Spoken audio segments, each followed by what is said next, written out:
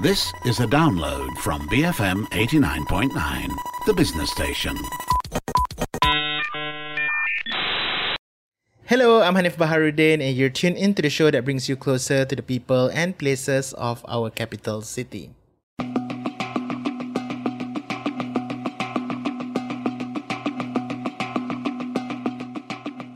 Creative endeavours, especially for budding artists and musicians, require support, and support can come in many forms. For Safe House KL, their way of supporting these efforts is a bit literal by opening their doors for these talented individuals and groups to utilise their space for performances, events and also shops. Located in Taman Tun Dr. Ismail, the space managed to host multiple events or parties as they would prefer to call them before the pandemic. And like many others, they managed to adapt and continue their activities online after that. But with the second MCO still ongoing, can they sustain whatever they're doing right now? Hi, my name is Alicia Fairuz. I'm from Subang Jaya and I'm one of the partners of Safe House KL and I do graphic design. That's Alicia Fairuz, the co-founder of Safe House KL, and before we talk more about how they're coping right now, she's going to help explain the philosophy behind the space.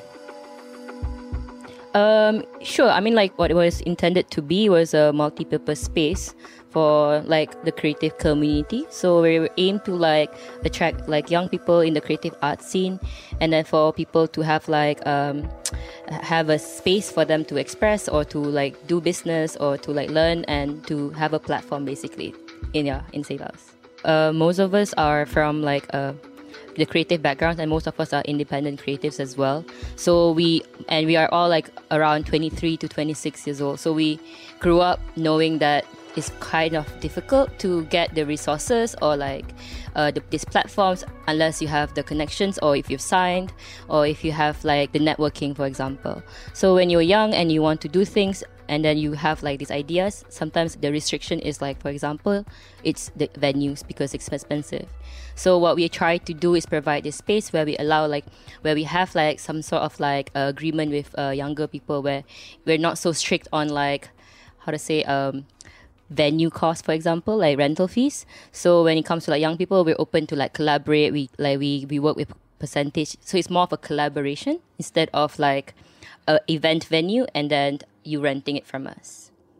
Yeah, I feel like sometimes, having had conversations with other people within the industry as well, I feel like sometimes these are the things that are not as, I guess, highlighted as much. I mean, it sounds a bit boring sometimes to be talking about costs or things like that, but I feel like it's a very real concern that I think a lot of people have faced, right, when it comes to managing or rather in trying to support their creative initiatives, right? So it feels very heartening to see Safe House, I guess, focusing on these aspects of the scene that sometimes people have sometimes, I won't say forgotten, but not really highlighting. Is that a fair assessment?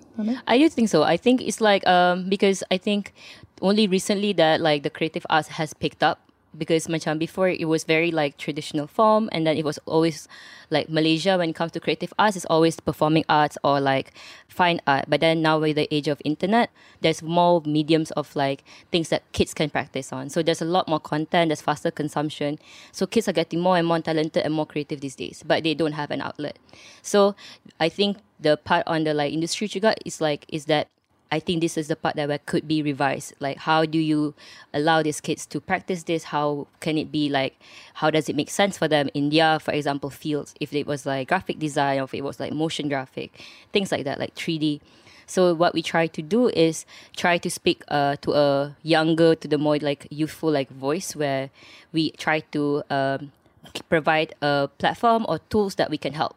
So macam most of it is like honestly DIY, but we try to see what they want to achieve, and then we try to meet in the middle and to get that done lah. Going back to your background, as much as you guys are in the creative arts scene, you guys are also not formally trained, right? At least from what I've read. So how important is it to gather people who are not necessarily formally trained in the art scene, but rather have the interest, and especially also banking on the kind of different backgrounds that you guys have as well? I think for us, it's mostly that we try to look at, because some people, I think, especially in our climate, not everyone can afford to go to art school, especially if it's not the most feasible or like most, macam, when we were young, our parents wouldn't let us go into the creative industry because it wouldn't make money, for example. So not everyone has that privilege to, for example, go for it as a formal education. So what we try to do is provide like workshops or like classes, things that allow for people who wants to like learn these things, or like from us who have like the resources, who has had the like experiences to like share with these people, for example. Yeah. What I noticed with Safe House KL is that even prior to the pandemic, you guys have already been utilizing the internet as a form of medium for education as well, right? So is that like a foresight on your end to be able to recognize that, hey, the internet is a platform that we need to utilize as much as we are also an event space, a physical event space? I think it's mostly because we are all like internet kids. I'm turning 27 this year, but like I'm kind of the oldest in Safe House. Everyone else is like 21, 20, 22. So a lot of us are internet kids, and I think that was the only medium that was accessible to us because it was free. So that's how we communicate. That's where we meet all these people, all these like local people, and then you realize there's so many talented people out there. So when we had the space was just an opportunity for us to like, how do we elongate, how do we increase the lifespan of this art, for example, of everything that we create. Since content is, like I said, content now is like churned out every day, but then the moment it's put up, it dies there. So with the moment when we have a space, we allow it to like increase the lifespan. We allow kids to learn how to do an event. We learn kids to like know what it takes to like plan, what's the like things that is necessary for you to know if you want to like have this creative life as your career, for example. Yeah, I know the landscape has changed a bit post-pandemic, but prior to the pandemic, what are some of the events that you guys organized at Safe House KL? Since we opened up in October 2019, and then we had a month for renovation, so we honestly had only 2 months of operations before pandemic. But we did throw some parties lah. We tried to call our events parties instead of events or like club nights to make it seem more friendly. So we had parties like Purple Disc, which is more of an alternate pop party, and then we had Atas Malana, which is catered to more hip hop, and then we had also like techno, electronic, and then we had like just workshops and things like that as well. Yeah, as an event space that's just about to bloom, how did the pandemic affect your work? I think it was really tough because we were quite demotivated for like the first week, but then we tried to like, okay, let's just try to mobilize our crowd online since most of them are young people. So we tried to have live stream shows from April to June. We hosted like weekly live stream shows, and then how we paid artists was that we took donations, and then percentage of those donations will go to the artists. So it was quite tiring because it was constantly like asking people, or if you like, for donations, like, hey. So it wasn't as straightforward as your normal offline event, for example. And then this year when it was locked down again, I think it was really hard on us because we were already picking back the momentum after everything was like started to slow down again. But then this year was a bit tough last, but it feels like at this point we do need to change our mode of business. But considering, at least, well, based on the initiatives or the things that you guys were doing back then, it seems like the transition was kind of smooth. At least from the outside, it looks pretty smooth in the way you guys tried to adapt. Considering that, I think because there are a lot of people who struggled to also adapt with doing things right during the MCO. So based on I think at least based on my observation, you guys seem to react pretty well. Was that the case, at least behind the scenes?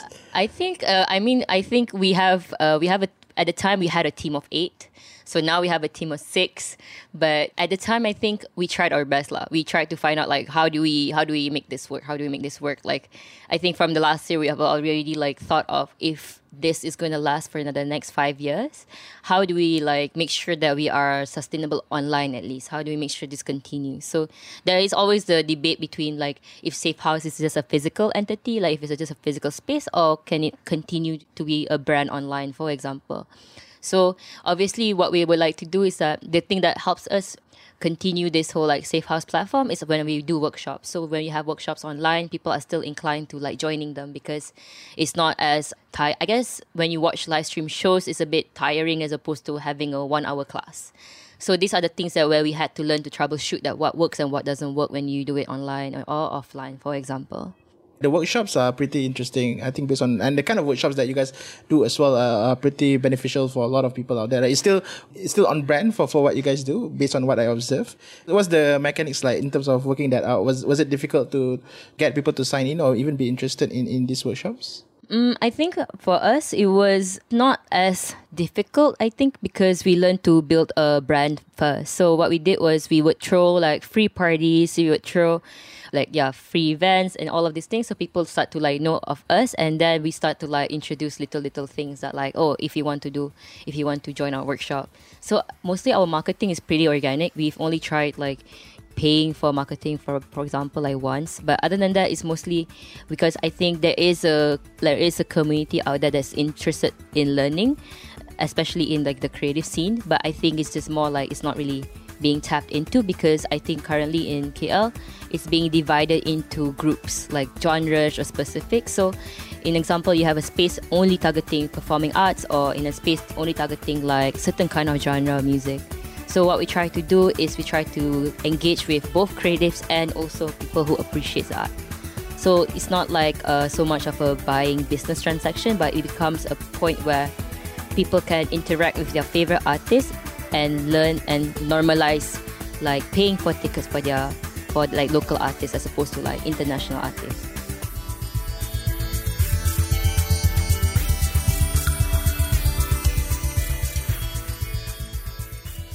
I've been speaking to Alicia Fairuz, one of the co-founders of Safe House KL, a creative space for the arts located in PTDI. We're going for a short break. Stay tuned. I'm Hanif Baharuddin, and you're listening to I Love KL on BFM 89.9.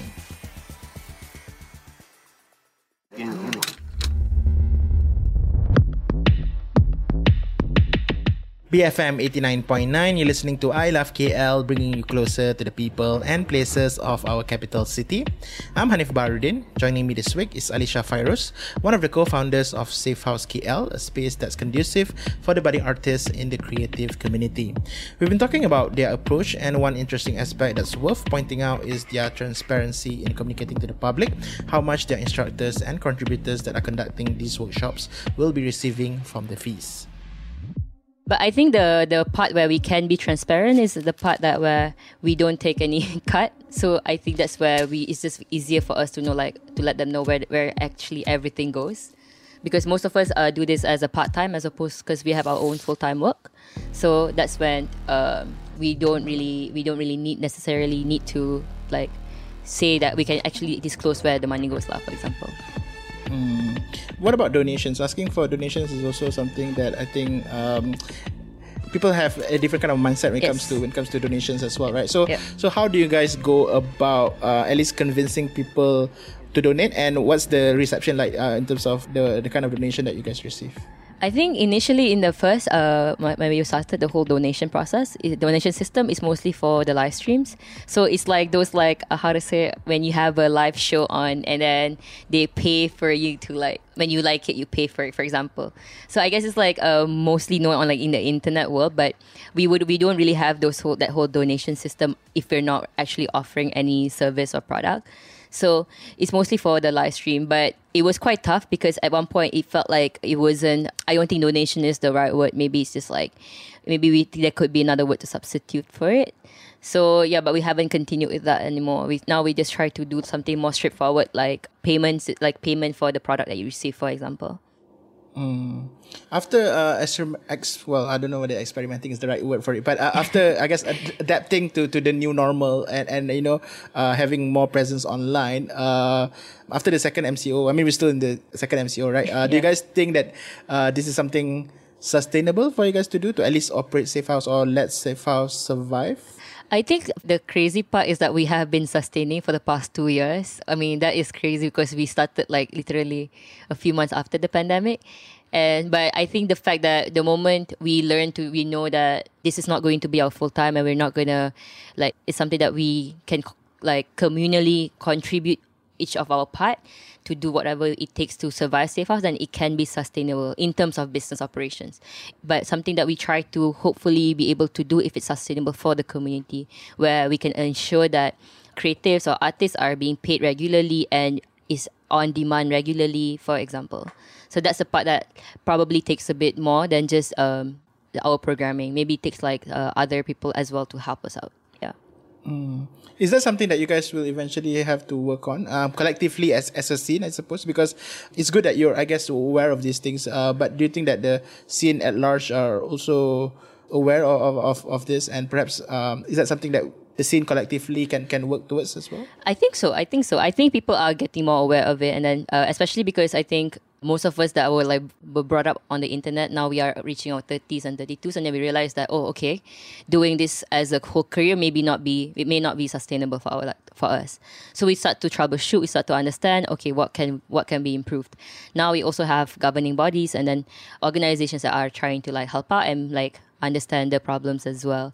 So I think it's also like a larger discussion to have that, like we need to understand what policies are needed, or for example deeming events as an essential, or I don't know. So there are things that's like bigger than that as well, that I think it would be nice to have a community that conversates about this.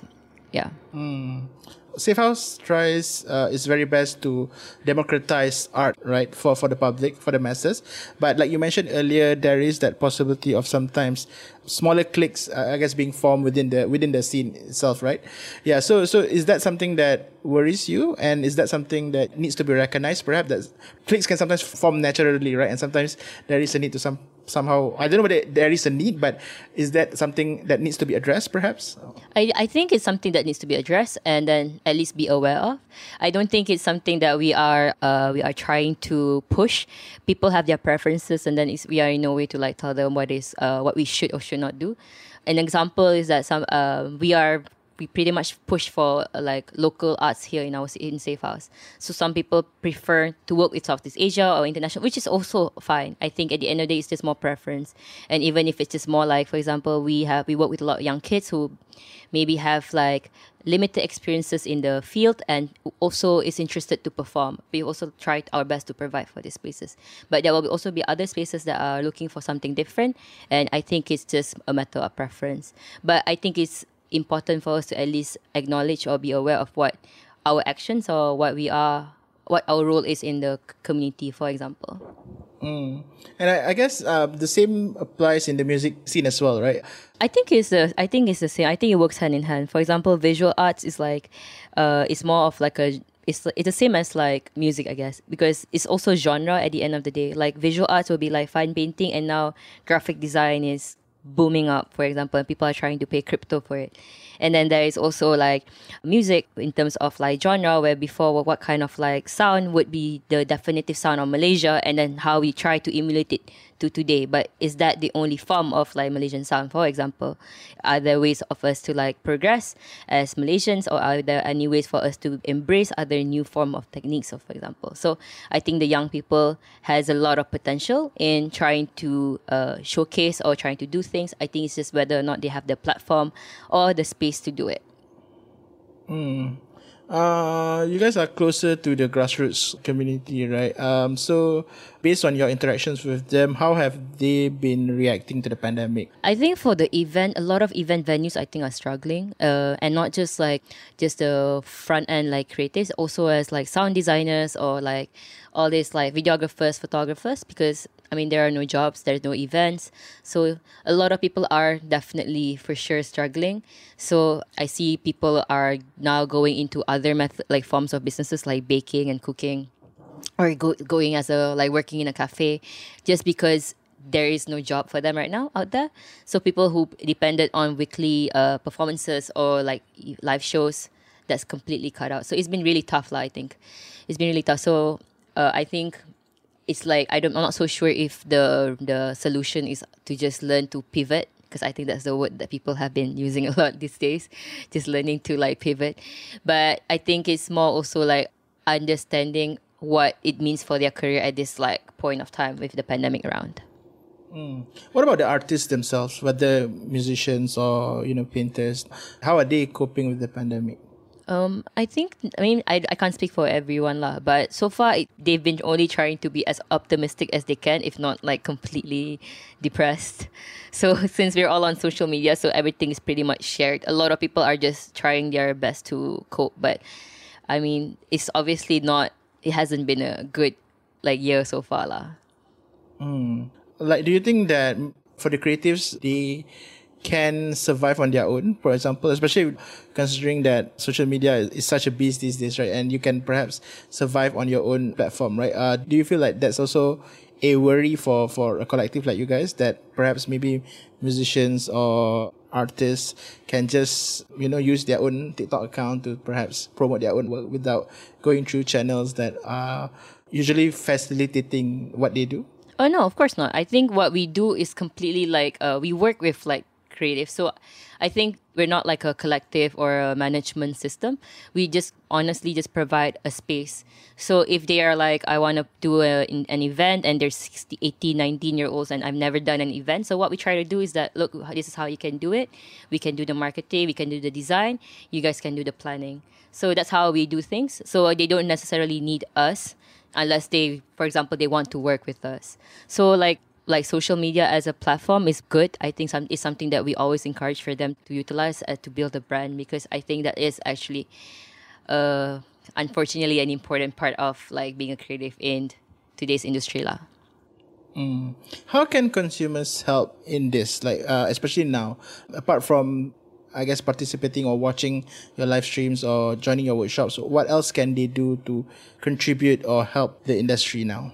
I think the first and foremost is also like, it goes back to like how I would always say about how you would pay 300 ringgit to watch one international artist, but you can't pay 20 ringgit or 30 ringgit to see 5 local artists.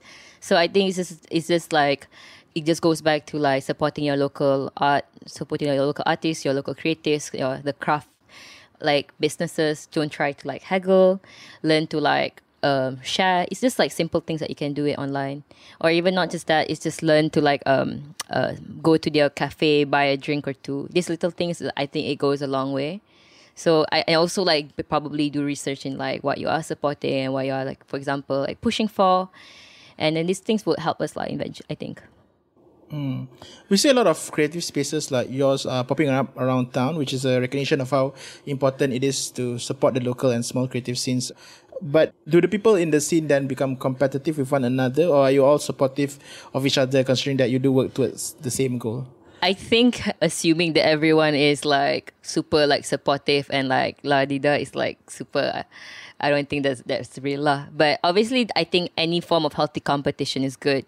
But I think it's just more of like recognizing what we can bring to the community, and if in large we could support by like working towards the same goal, then I think that's like no reason for us to be like hostile.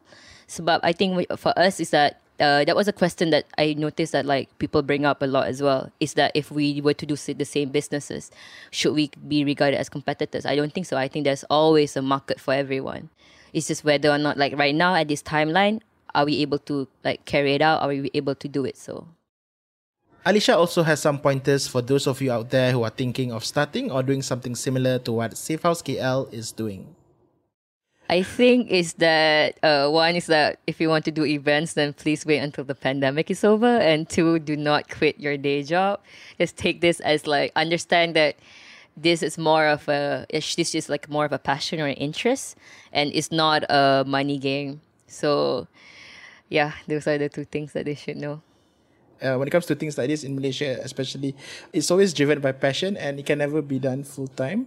It can, but I guess, yeah, there are some sacrifices that you have to make, right? But generally, I think based on my observations and especially having some friends here and there in the industry, that's the consistent thing that they always tell me. Like for example, you need to have a day job at least, or you have to just be mindful that you can't make money out of this. Then it's always good to have a backup.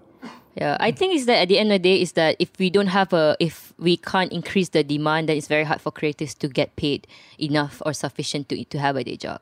I mean, the moment when we start to like naturally invoke this whole like local sentiment of like appreciating or paying the same amount how we pay for one international artist, I think we could like strive towards going there. But we are still at that like point where we're still like debating whether or not we would pay for a 30 ringgit gig or a 300 ringgit gig to see an international artist. So that's the part juga lah, like a conversation that needs to be had, I think.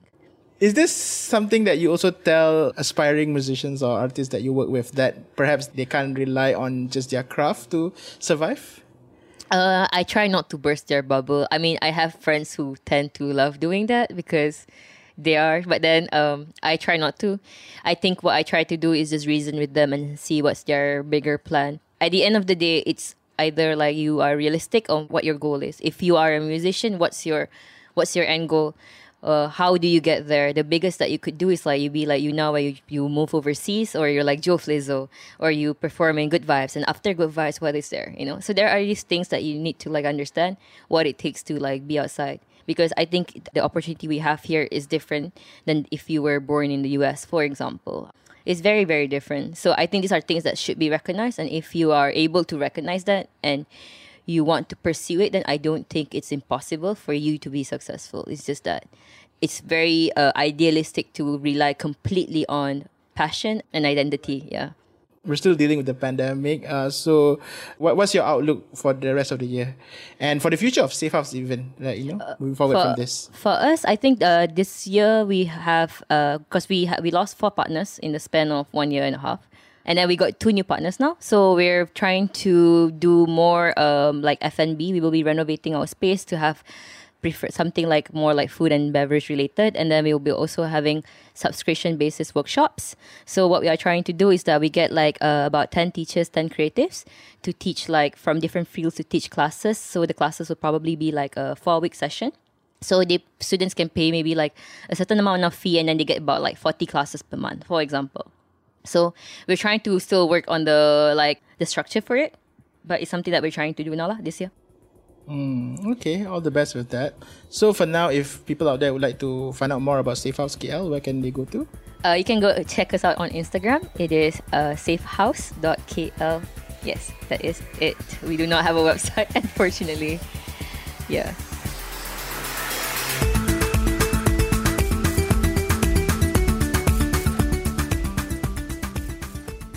You've been tuning in to I Love KL, and I've been speaking to Alisha Fairuz, one of the co-founders of Safe House KL, a space for budding creative communities out there. That's all we have for this episode of I Love KL. If you miss any part of the show, you can check out the podcast at bfm.my/ilovekl, our app which you can find via Google Play and the App Store, and also Spotify. Don't forget to also follow the station on Twitter at BFM Radio.